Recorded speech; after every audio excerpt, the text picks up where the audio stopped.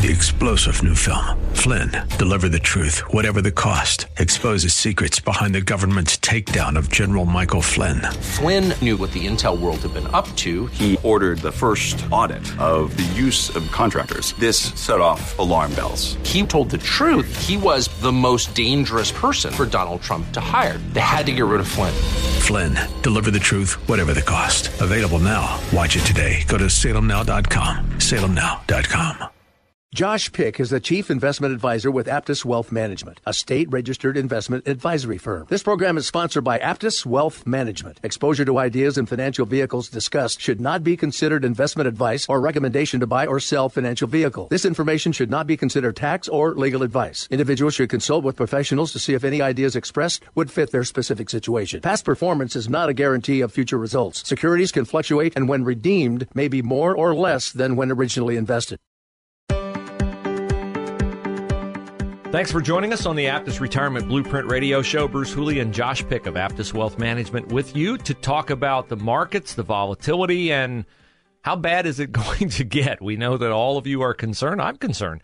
And it makes sense to be concerned, but it also makes a lot of sense to have a professional, somebody who has been through this before, somebody who has a plan, somebody who understands all the nuances, and that is definitely Josh Pick and the APTUS Retirement Blueprint team. So go to APTUS Wealth Management, APTUS, APTUS Wealth Management. There'll be a link there for Josh's YouTube channel, but you'll find a lot of useful information there. And the most useful information is to get your free consultation. Ask all the questions you want to ask. They have the answers for you, and they'll help you understand what's going on in the markets right now because it is definitely a very volatile time. Their phone number is 614-917-1040. They're located on just off Route 750. A little bit north of the 23-270 interchange. And don't worry, if you're not in the Columbus area, they do a lot of their consultations and have a lot of clients who do their business remotely. So, Josh, here's a couple headlines for you as we start this edition of the show.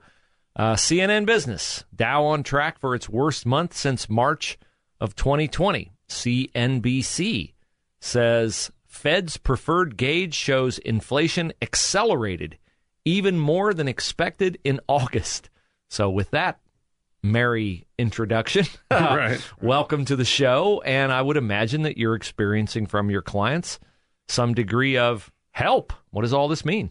Yeah, the questions just keep on piling in. You know, how bad is it going to get? What do we do? Is it time to go to cash? What should we do? And I think in times like these, while we can't ignore the fact that our emotions can't get the best of us, and we understand, you know, I've had conversations with people ranging from, you know, PhDs of finance at universities all the way to, you know, just general laborers and everybody in between. And I think when you get a range like that and you say, well, it's not just the people who don't know about the market, it's people who know about the market. They know what they should be doing. But you can't ignore the emotions that are affecting your money decisions. So I think it's important to give some historical perspective because I hear oftentimes this time is different. This time, we've never seen inflationary times like this before. We've never seen the Fed have to deal with what you'll start hearing these headlines like the Fed has backed themselves into a corner. I agree with all of these things, by the way. They're all true. And I could tell you a myriad of reasons why I believe that there's a pretty darn good chance that the market will continue to pull back before it gets better.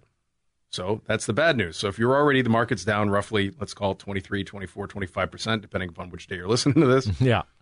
You know, if you're already panicking, no, it could get worse from here. But what does that really mean to you? And I'll give some perspective on first two things. There is a significant difference between your savings and your investments. And what is the difference? Time frame and need.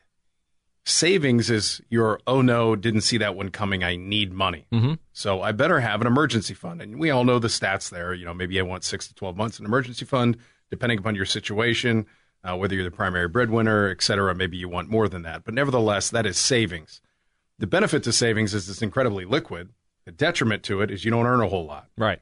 And when it comes to investing, let's look at it in its purest form. If you want to start a business or maybe a restaurant, you sink $1 million into a restaurant before you ever make a nickel. When do you break even? It takes some time. But why do you do it then? Is it just for the passion of food? Maybe. Or maybe you think that in the long run, this will be a viable cash-generating vehicle that will provide you a passive income for years to come. Mm-hmm. That is investing. The stock market is similar. You're not always going to have good years, but the objective is, what is my long-term performance? So let's look at historically. This time is different. I found a great article that covers the most impactful crashes in the last hundreds, plural, of years. And to give you a kind of a takeaway of how far this goes back, it goes all the way back to the Dutch tulip bulb market bubble of 1637. Oh, yeah. I remember that well, sure. Right. And then, then it got different from there because, these crashes don't happen very often. So then there was the Panic of 1819, which was stemming from the collapse of cotton prices. There was a credit contraction, over speculation on land, commodities, all these different things. And then there was another one, the Panic of 1837, 1857, 1884, 1893. And it seems like, if you look throughout history, about every decade or two, it sounds like about every 20 years, there's a crisis of some kind. Now, if we look in more recent history, we have Black Monday in 1987 was the worst day in the stock market ever in the history of the market. Market went down by north of 20% in one day. It went down by over 30% in 1 week. And then you look at the dot-com bubble of 2001, 2002, and then you look at what we saw most recently in the financial housing crisis, and then in the COVID blip bubble, if you want to call it that. 2008, 2020. So there again, we're about a decade and a half apart. Happens every time. So in this article, it talks about what if you bought at the worst time in 1999, which was right before the dot-com bubble burst. You bought at the peak. You were the worst investor ever, and you picked the worst day to buy. And then you fast forward 20 years later. You ended up averaging about a 6% rate of return, which means your money would have doubled every 12 years. So you started and stopped with over 3 times what you originally put in. Now, you had to ride those waves of 01, 02, and 08, 09. I get it. So you say, I'm smarter than that. And I'm going to go to cash when it gets bad so I can avoid these losses. And then I'm going to buy back in when it starts getting better. If you missed the 10 best days over 20 years, 10 days, 365 days in a year, times 20, and you just missed 10 of them, you cut your return in half. So you went from 6 to 3. Now, I think we all kind of inherently know this because it's been beaten over our heads throughout the years, but I think in times like these, it's important to revisit those facts and not lose sight of them. Because although we enter into investments saying this is 20-year money, when we have really bad scenarios over the short run, we start saying things like, well, I'm not going to have 20-year money if this continues. Well, you're invested in the stock market, which is not its own living, breathing creature. It's the underlying investments or companies that comprise that. And while the economy can get bad, I just went to Costco this week, and it looks like Christmas over there, both figuratively and literally, which kind of frustrates me that they're already bringing out Christmas stuff. I couldn't believe it. I was there earlier, too. I'm like, already? But does it look like they're really having a hard time with getting shoppers in the doors? Not to me. Looks like Christmas. Yeah. Could their stock price irrationally fluctuate based upon short-term demand or people coming in and out of the stock? Of course. But do you believe fundamentally that that is going to be a company that will be around in 10, 15, 20 years and will probably be doing better and have more locations? Yes. Can you think of a better place to put your money than companies like that? I really can't. The only other ways that you can really beat the market would involve leverage. But even let's step back and think of things that we feel like they're much safer, like the housing market. Now, we're really hot to trot on the housing market over the last couple of years, but do you remember the conversations that people are having in 2008, 2009, 2010? They were saying housing is your house is no longer an investment. This is a terrible idea. We got to get out. People sold at the bottom because they said, I can't afford to lose anymore. Some by choice, some forced. But really, housing didn't get back to its historical averages until the last couple of years. Prior to that, we were just trying to get back to where we were in 2007. So my point in all of this is there are some challenges, and I'm not just saying just hang in there and ignore all the data and don't do anything different. I'm not saying that. Hopefully we can get to some strategies here later today. But what I am saying is the answer is certainly not go from an investor to a saver and go from stock market investments that are down 25% potentially and go to cash, which is earning basically nothing. You have to have a better strategy than that. Definitely, and that's what they're all about at APTUS Wealth Management, is helping you understand those strategies. And we talk about them here on the show, and you can find the shows archived at Josh's website, APTUS Wealth Management. You can also find them on the 989theanswer.com website and make use of Josh's YouTube channel. Go to YouTube, search Josh Pick Finance, and those videos will come up. Subscribe, and then you'll always be notified when a new video drops. And Josh breaks into small pieces, 5, 8, 10 minutes at a time, concepts that we talk about here on the show. The show will replay tomorrow at 2 p.m. It airs at 7 p.m. Friday night initially, and then 2 p.m. on Saturday afternoon. And you can get with Josh and his team for a free consultation to get your questions answered by setting that up online at Aptus Wealth, APTUS, AptusWealth.com, or via the phone at Aptus Wealth's phone number is 614-917-1040. Here's some numbers on the stock market so far. The Dow is down 5% in the third quarter, now about 20% on the year, lowest level since November 2020. S&P 500 down 8% this month. We are in the last day of September, down about 24% for this year. That's its worst annual drop since 2008. And the NASDAQ, which is pretty tech-heavy, slightly up today, Friday, but it's down about 9% this month and down 30% for the year. But as you say, these have happened before. Cyclical, I think, describes the stock market. It really describes every market. It describes the housing market. We have periods, I think we just had one, where prices are unsustainably high. And now maybe it's a terrible time to sell your house because, wow, you got used to it being worth 30% more than you ever imagined. Now you can't bear the thought of dropping the price 10%. Yeah, I mean, you see this across the board. You see it in gas prices, commodity prices, food prices. Things ebb and flow. And then we give averages, and it's funny how we describe like the increases of prices using averages. Like the inflationary number is a year number. Mm-hmm. It's not a 2-week number. But when it comes to the stock market, when it's up, we don't use the week number, we use the annual number. But when it's down, we talk about how much we've lost in the last week, in the last year. We don't talk about the fact that for 9 years we were gaining money, for 10 years we were gaining money, and now this is a blip in the radar. And if you've been investing correctly, although you might be down currently, let's look over the last 10 years. How have you done?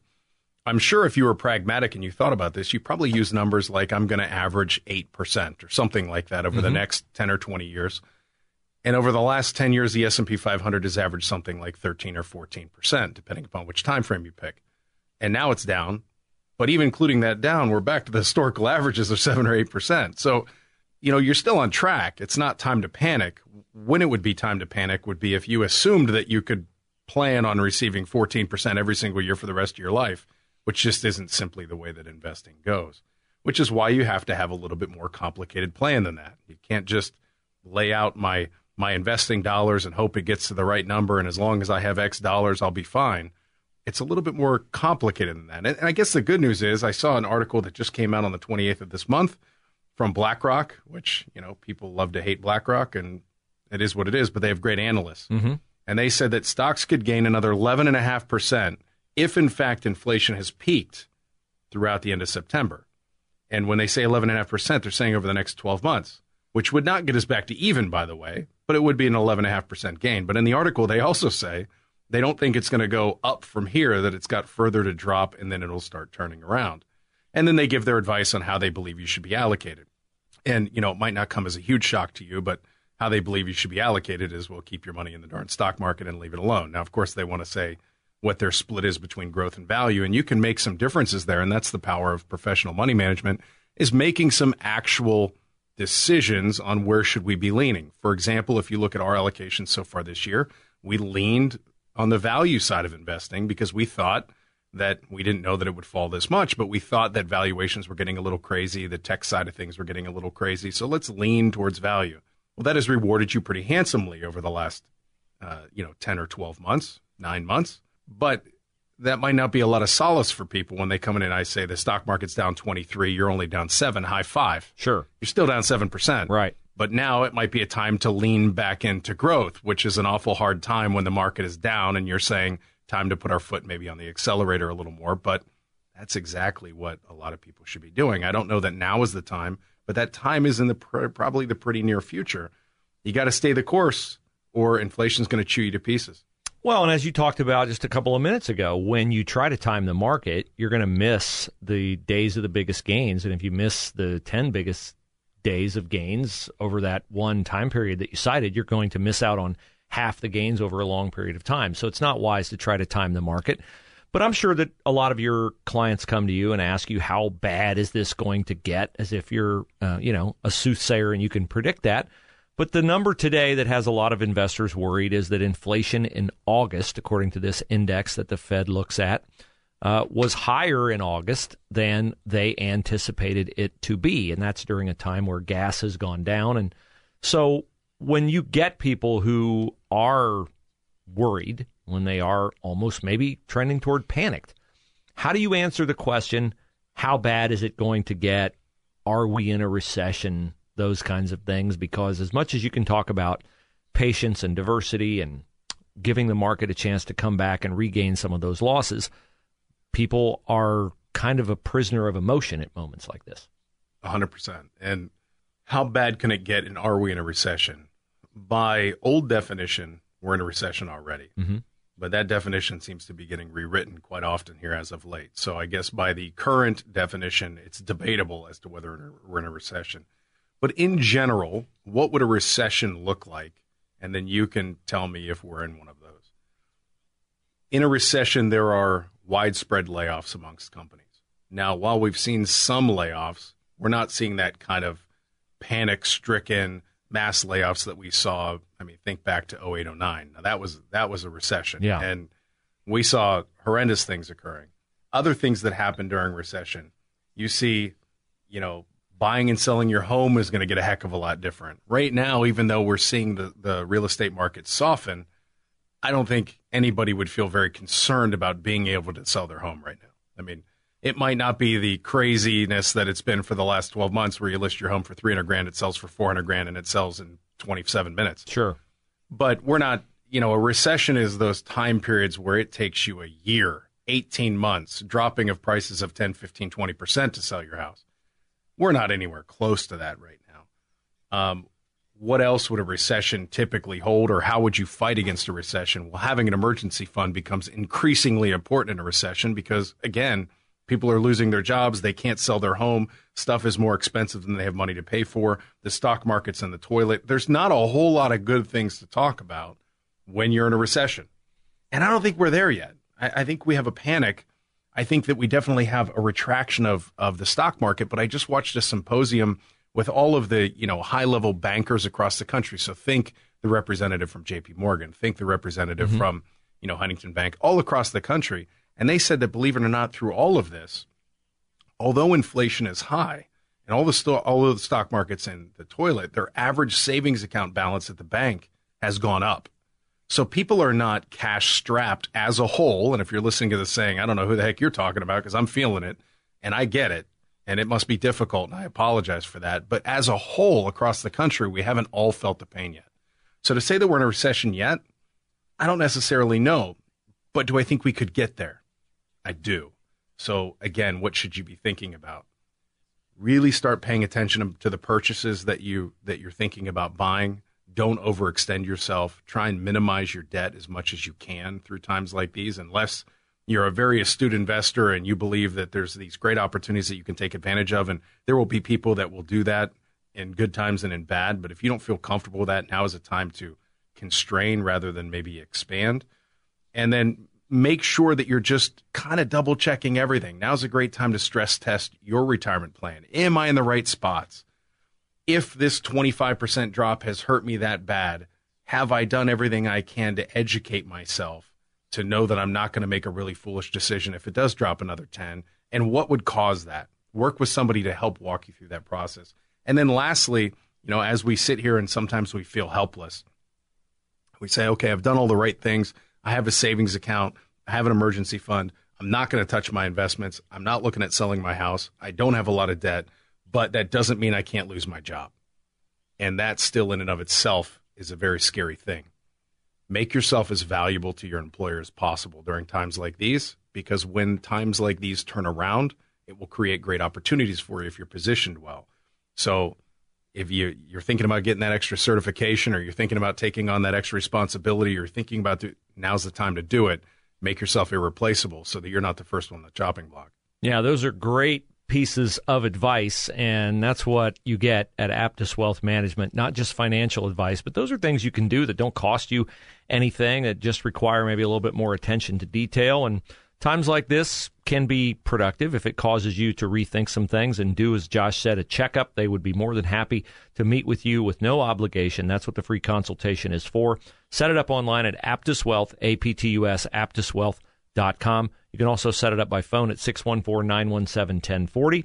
Tell your friends about the Aptus Retirement Blueprint radio show, and Josh also joins me on the Bruce Hooley Show at 12:30 p.m. every Monday for our Money Monday segment, where we can react with more immediacy to the latest news and headlines regarding your retirement and building wealth toward retirement. So I'm sure that when people talk to you, they say, like, I'm getting murdered and my portfolio's down, as my friend a week ago told me it's down $450,000.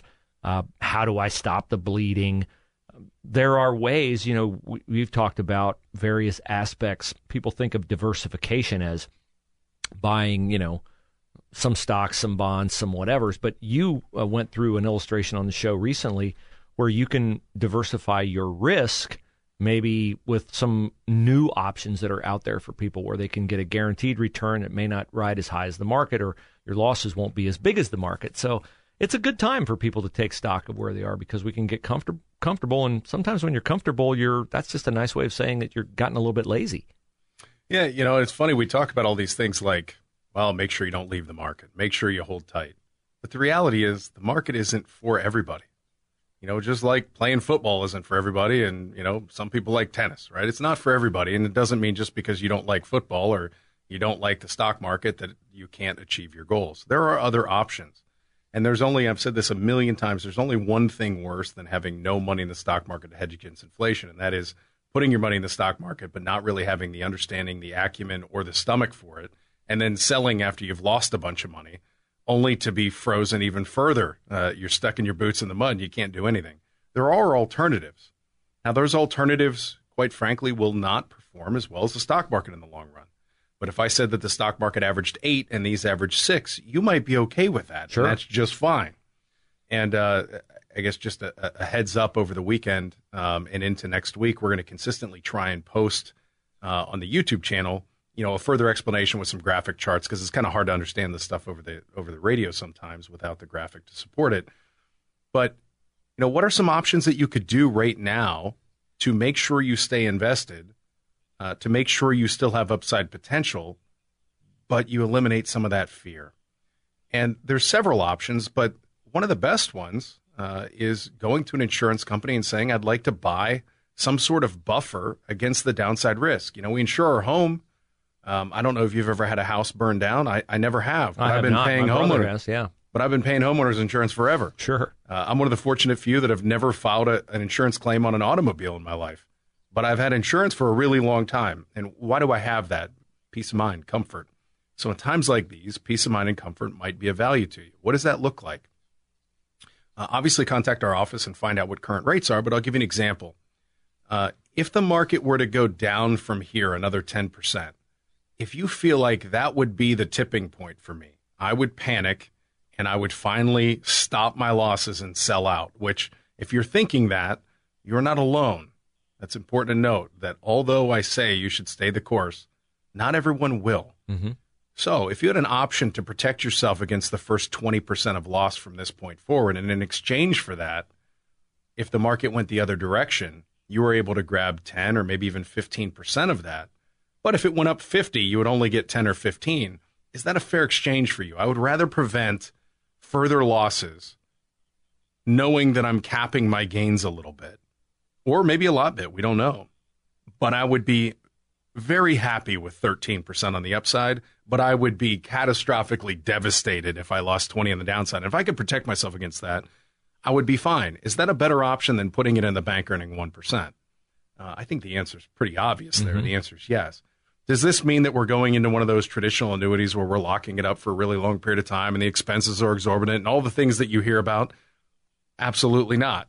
You're locking it up for 1 year, and the fees that I just talked about are the fees. So it's important to note that there's alternatives, and we can talk about more in the future, but there are other things you can be doing other than just crossing your fingers and being scared. So take advantage of the opportunity to have this conversation with Josh and his team in person. Set up your consultation. Also, I would highly encourage you to go to his YouTube channel, search Josh Pick finance, and you'll find some of these concepts illustrated, not just with words, but with charts. And so you understand it. It makes a lot of sense to me. I think it'll make a lot of sense to you. They're not going to force you into one product over another. The thing I love about the consultation was that I began to understand concepts in greater detail. And when you have an understanding, you have a peace of mind. And boy, at this time, with the markets as volatile as they are, and with something as precious as our wealth that we've worked for and the retirement that we've worked toward, peace of mind is invaluable. Aptus Wealth Management, 614-917-1040. Aptus Wealth, APTUS, aptuswealth.com. You are listening to the Aptus Retirement Blueprint Radio Show. I'm Bruce Hooley here with Josh Pick of Aptus Wealth Management. You want to arrive at retirement without any surprises, and that requires you to be armed with information. That's what they're about at Aptus Wealth Management, helping you understand why things are happening to mitigate your risk. I'd highly suggest you get your free consultation by setting it up online, Aptus Wealth, APTUS, aptuswealth.com, or doing it on the phone at 614-917-1040. They're located in Lewis Center, just off Route 750, but they do a lot of their work remotely with clients all around the United States. So do not let that be an impediment to getting with Josh Pick and his team at Aptus Wealth Management. So let me take you back to when I started making what I thought was money that I could afford to save for retirement, Josh. And I'm in my mid to late 20s, and I thought, hey, man, I'd like to retire at 50 or 55. I think every young person thinks that. Now that I'm much, much closer to that date, I realized that back in my late 20s, mid 20s, I didn't think about a couple of things that for me as a father are looming major expenses. College for my kids and end-of-life care. Those are two things that I didn't build into my retirement. Do you have those conversations with clients? Do you find that they're planning for those kinds of things, or are there some major expenses that people don't contemplate as they consider retirement? The mere concept of retirement changes over time. I'm sure if we were having this conversation back somewhere around 1929, the concept of retirement would include things like food and shelter. Mm-hmm.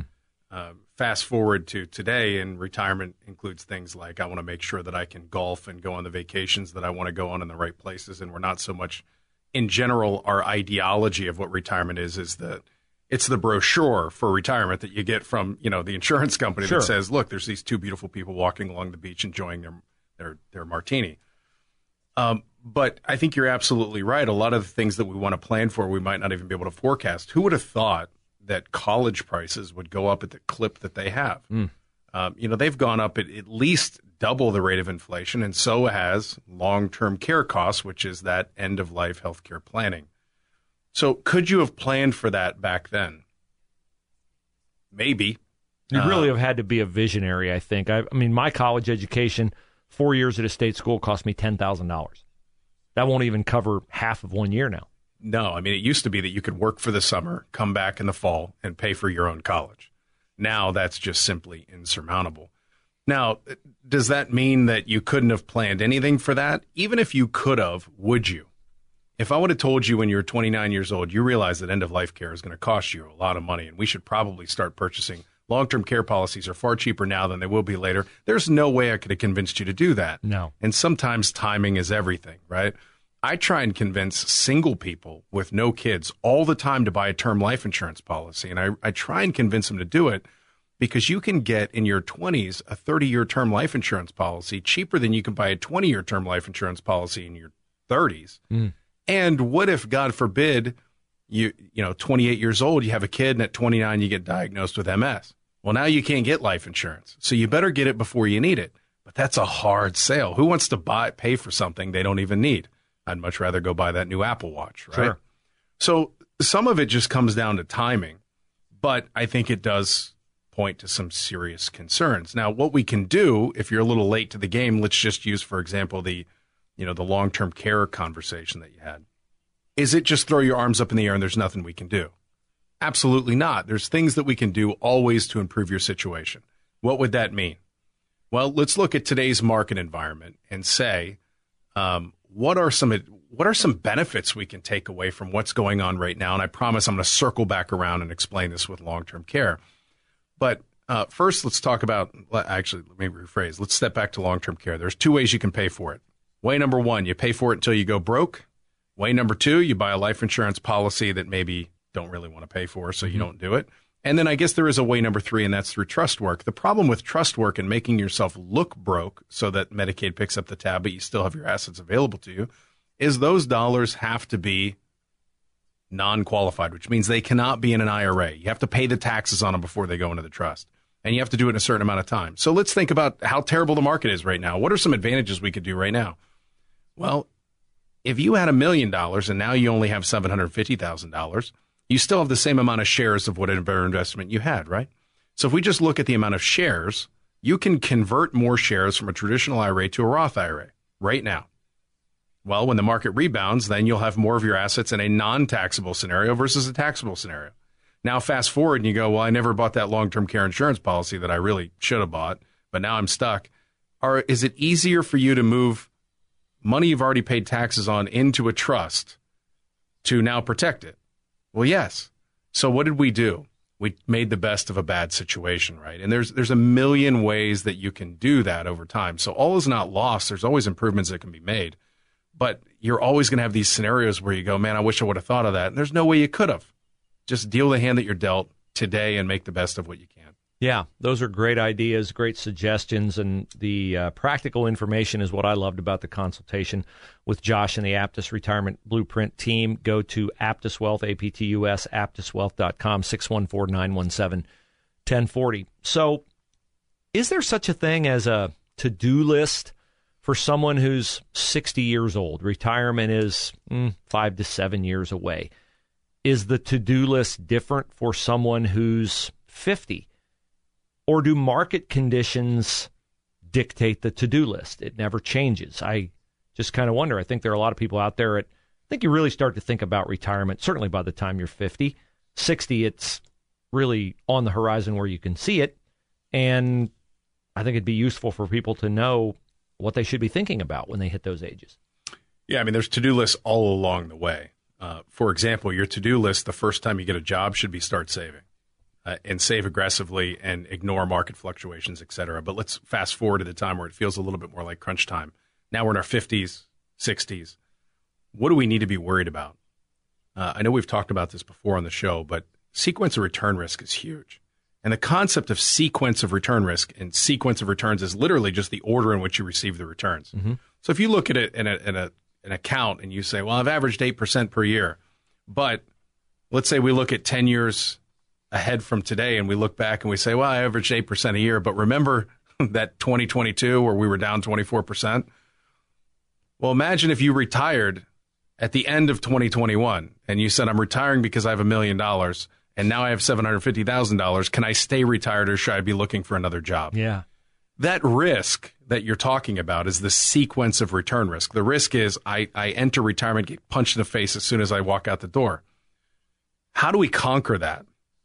That becomes more and more valuable the closer and closer you get to retirement. And I would say you really want to start focusing on that 5 years out. Is 5 the perfect number? Well, I guess it all depends on the sequence of returns, right? You should be starting to focus on that, maybe even more prior to that. But what can we do? Well, if you've just kind of closed your eyes and invested in the stock market purely, had no bonds, very little diversification amongst different asset classes, you just said, I bought the S&P 500 and I've held it for the last 30 years.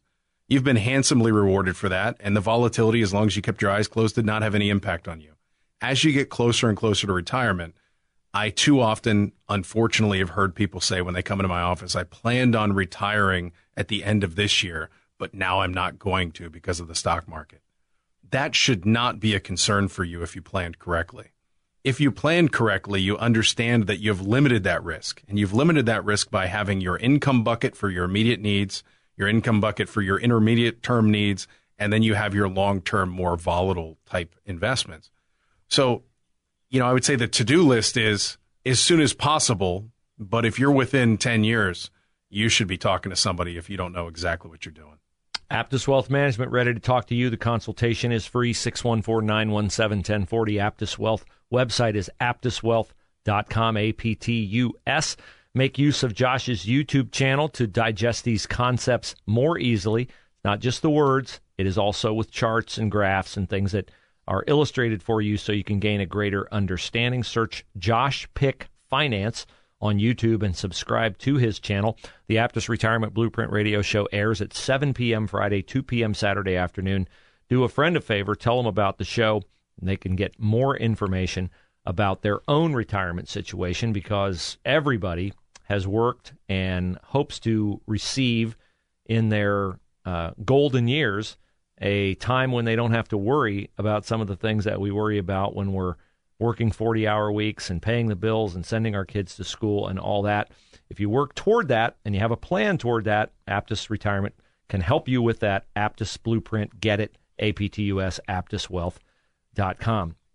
Because of the volatility in the markets, are people rethinking retirement? Have you had people say those kinds of things to you? I was going to retire at the end of 2022, but, inflation has essentially rendered my 12-month income now only good enough to cover 11 months of expenses under the old non-inflationary time. I mean, your income, you make about 8% of your income every month. So if inflation is 8%, you've got about a month less of income. So are people saying, I was going to, but I'm going to keep working? Yeah, for sure. And, particularly people that weren't already clients of mine, they have that fear. Because remember, when we go through our blueprint process, we strain the system already. So we've already run calculations as if we went into a hyperinflation type scenario. So this isn't a shock, or it doesn't derail your plan, because we've already run different kind of scenarios to say, well, this is best case, worst case, and then the average case. So, although I would say my clients are still concerned, because you can't avoid that 24-hour news cycle that tells you everything's awful all the time. You can't avoid going to the grocery store and seeing that things are getting a lot more expensive. Sometimes it takes meetings with us to kind of talk people off the ledge. And that's part of our job. Part of our job is taking fear and funneling that down to what is the reality. Because sometimes the monster under the bed is scarier than the one that's actually standing in front of you. So it's my job to make sure you're wearing the right glasses to see the right movie, right? But I think people in general, I'm probably going to take this in a direction that maybe you weren't expecting. I think people in general are rethinking retirement altogether. Prior to this, I have been a firm believer and advocate that we should no longer even call it retirement. The days of I've worked for the same company my entire career, that company's taken care of me, and now I'm getting a pension and I'm drifting off into the sunset with my gold watch, those days are dead. Yeah. Those are gone. For the most part, not for everybody, but for a large percentage of us who maybe used to have to swing a hammer or do a manual labor job where simply your body won't hold up forever to be able to do those jobs. Well, for a lot of people in this country, you're not swinging a hammer anymore, and it's really not that hard to sit in a chair. As a matter of fact, when you're tired, you're probably just going to sit in a chair doing something else. Yeah. So you might as well continue to work. I think what we should be calling it is financial independence. So the rethinking of retirement has gone from I'm going to quit this job and never do another job to I'm going to quit this job and do a different job that I enjoy more, not for the money, but inherently will still generate some form of money. So people are trying to get to the point where I needed to make this $100,000 a year to raise my family or do whatever. And man, I wish I could take this job that unfortunately only pays $25,000 a year, but would provide me a sense of well-being and purpose and all those things. That is what retirement is really morphing into. I have very few people that are just doing nothing. They're doing something, and it's not playing golf 6 hours a day every day. That turns into a job in and of itself if you do the same thing every day. Yeah, it does. And I think, that's the thing. I do love your concept of financial independence, is that you do what you want to do and you put yourself in a position to do what you want to do. And I get it. This is a volatile time when you hear things like you mentioned on the news every day, highest inflation in 40 years, market down, this, that, and the other. I think there's a general kind of encouragement to be pessimistic out there. But what I found when I came in with my wife is that I left feeling better than I expected to feel leaving. And I would think that one of the real benefits of being successful with people's retirement, helping them understand the concepts, is that's, in my estimation, probably something that happens quite often, is once people come in and really understand that, oh, there are ways that I can diversify. There are ways I can mitigate my risk. There are ways I can feel a little bit better about what I thought was a catastrophic situation coming in. And now that I understand it, it doesn't feel quite so bad. Do you find that people's pessimism is largely related to a lack of information, that maybe they didn't know that there are some ways here that this doesn't have to be the end of your plan, whatever your plan was before. I think there's a tremendous amount of pessimism in general, but at the same time, if you just think of the human psyche, it makes sense. We like to be in control, right? And when we're out of control, we feel like, well, how are we going to influence the impact of this? And what is investing really? It's a passive income generating philosophy. That's what you're trying to do. You're not working at Coca-Cola. You're investing in Coca-Cola and hoping Coca-Cola does a good job. But what control do you have over that? Nothing really. None. So when the market goes down, you feel out of control and you're trying to grasp some control back. So how can we add some semblance of comfort to that? Well, it's through education, right? It's the education of this is what's happened throughout history. These are some changes that we could have made throughout history in times like these that we're going to make today, that while it will not necessarily prevent us from losing anything, it is the best decision that we can make in the long run. So, for example, I told you about the buffered strategy. That may be the thing that you need to do to make you feel comfortable enough that you have some semblance of control to stay the course. If that's the case, then you should do that. I actually got a text from a client that I met just this week who's not met him this week, but we met for the final appointment this week. He's going to end up becoming a client. And he sent me a text last night, and he said, I'm so thankful that you talked to me about all of the different strategies, not just what you thought made the most sense, but you gave me the option to pick amongst different investment strategies that I thought made sense and that I was okay with and that were palatable for me. And on top of that, he says, in this really long text, he said, I'm glad through the education process I knew my choices, but as I was a business owner in the past, I'm thinking about how beneficial it is for you that you don't have people calling all the time panicked because they actually know why they're doing what they're doing. And that's the whole purpose of this process. I don't know how you feel when you go get your car worked on, but I don't know the first thing about cars. If you ever see me on the side of the road with the hood of my car up and just try to block the sun while I wait for the tow truck, I have no idea. And as a result, every time I go get my car fixed, I feel inherently like I'm getting screwed some way, right? Because I don't know what they're fixing. They come out with bolts, and I don't know why they're what. Would you feel better if you walked back with them? Now, you don't want to put in this kind of time, but you walk back with them and you watch them working on the car, and they explained everything they were doing and why it was the way that it was. You would feel like, well, that makes sense. That's cracked. I can see it's cracked, so we obviously need to fix the crack. But that's not the way it is, so you feel like you're getting screwed. I'm giving you an opportunity to go back in the mechanic's bay, and we will look through your car, and I will explain to you what's broken about it and how to fix it. Great illustration. That makes total sense. You're right. I am going to require my mechanic to take me back there and show me why he had to replace those seals. Aptus Retirement, work toward it. AptusWealth.com, 614-917-1040. Josh's YouTube channel, Josh Pick Finance. Search that. Located in Lewis Center, just a little bit north of 23 and 270, right off Route 750.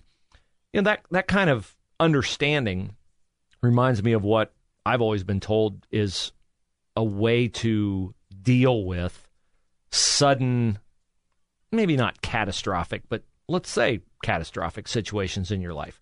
Not financial, but personal. You have death of a spouse.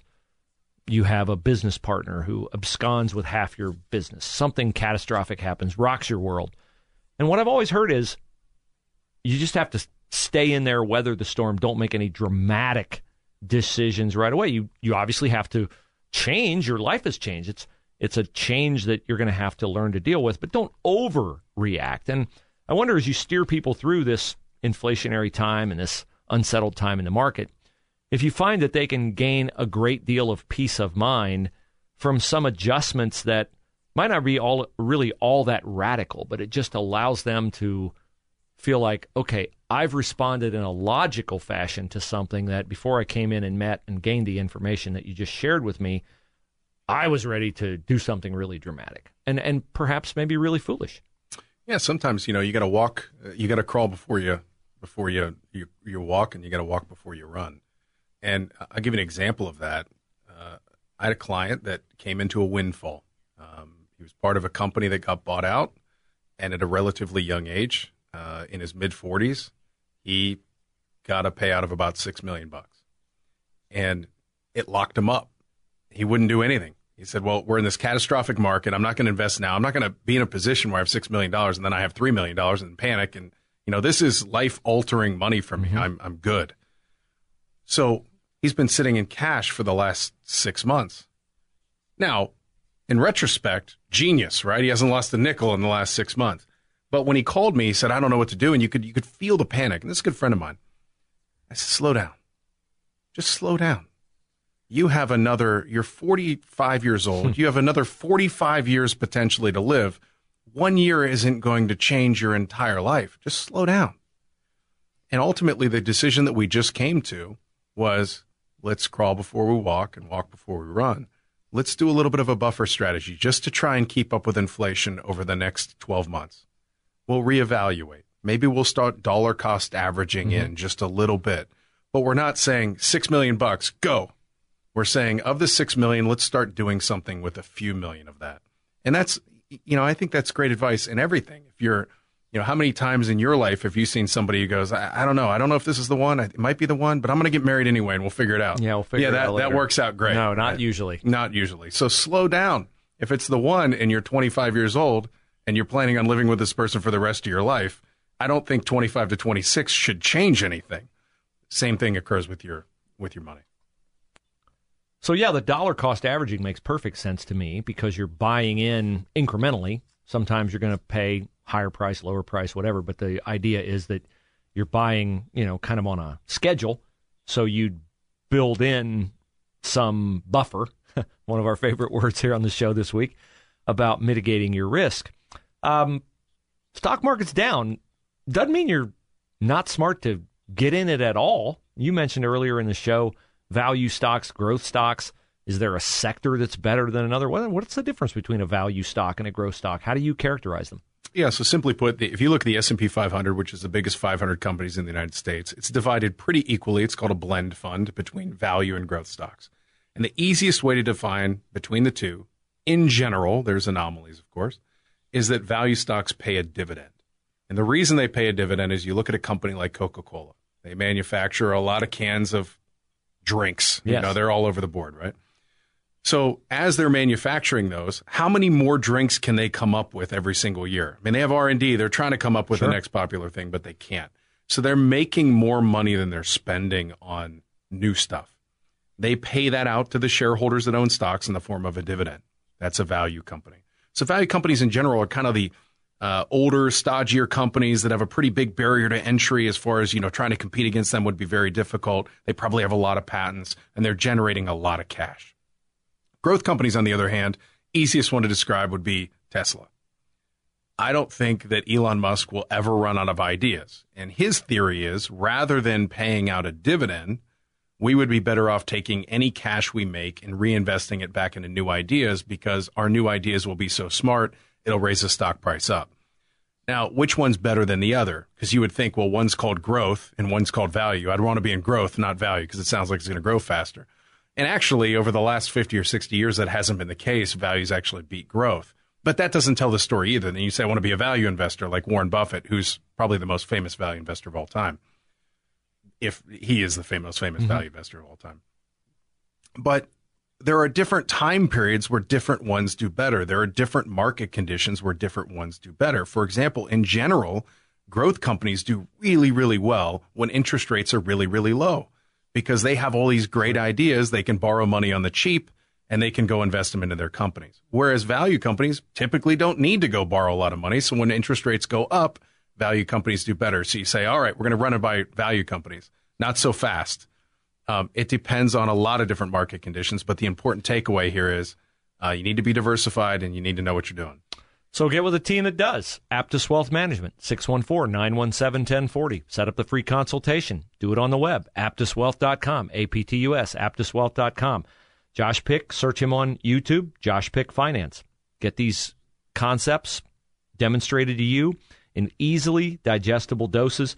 And mark your calendar to join us for Money Monday on 98.9 The Answer, 12:30 Monday afternoon. And also listen to the APTUS Retirement Blueprint radio show tomorrow afternoon, the replay, 2 p.m., Saturdays, 2 p.m., Fridays, 7 o'clock. Thanks so much for your time and attention. Everybody have a great weekend.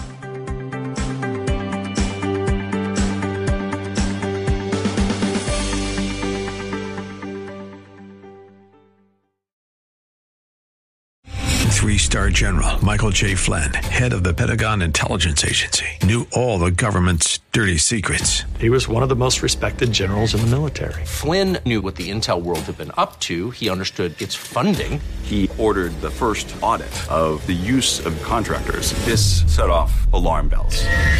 The explosive new documentary, Flynn, Deliver the Truth, Whatever the Cost, uncovers the facts behind this scandal. Flynn told the truth. He was the most dangerous person for Donald Trump to hire. I find out the worst enemy that I'm going to face in my life is right here in America. They took my assessment and they wanted me to change it. And I was like, I'm not changing it. They had to get rid of Flynn. With in-depth interviews, archival footage, and never-before-seen personal records of the man behind the headlines. I just felt like I was drowning. Flynn, Deliver the Truth, Whatever the Cost. Available now. Watch it today. Go to salemnow.com. salemnow.com.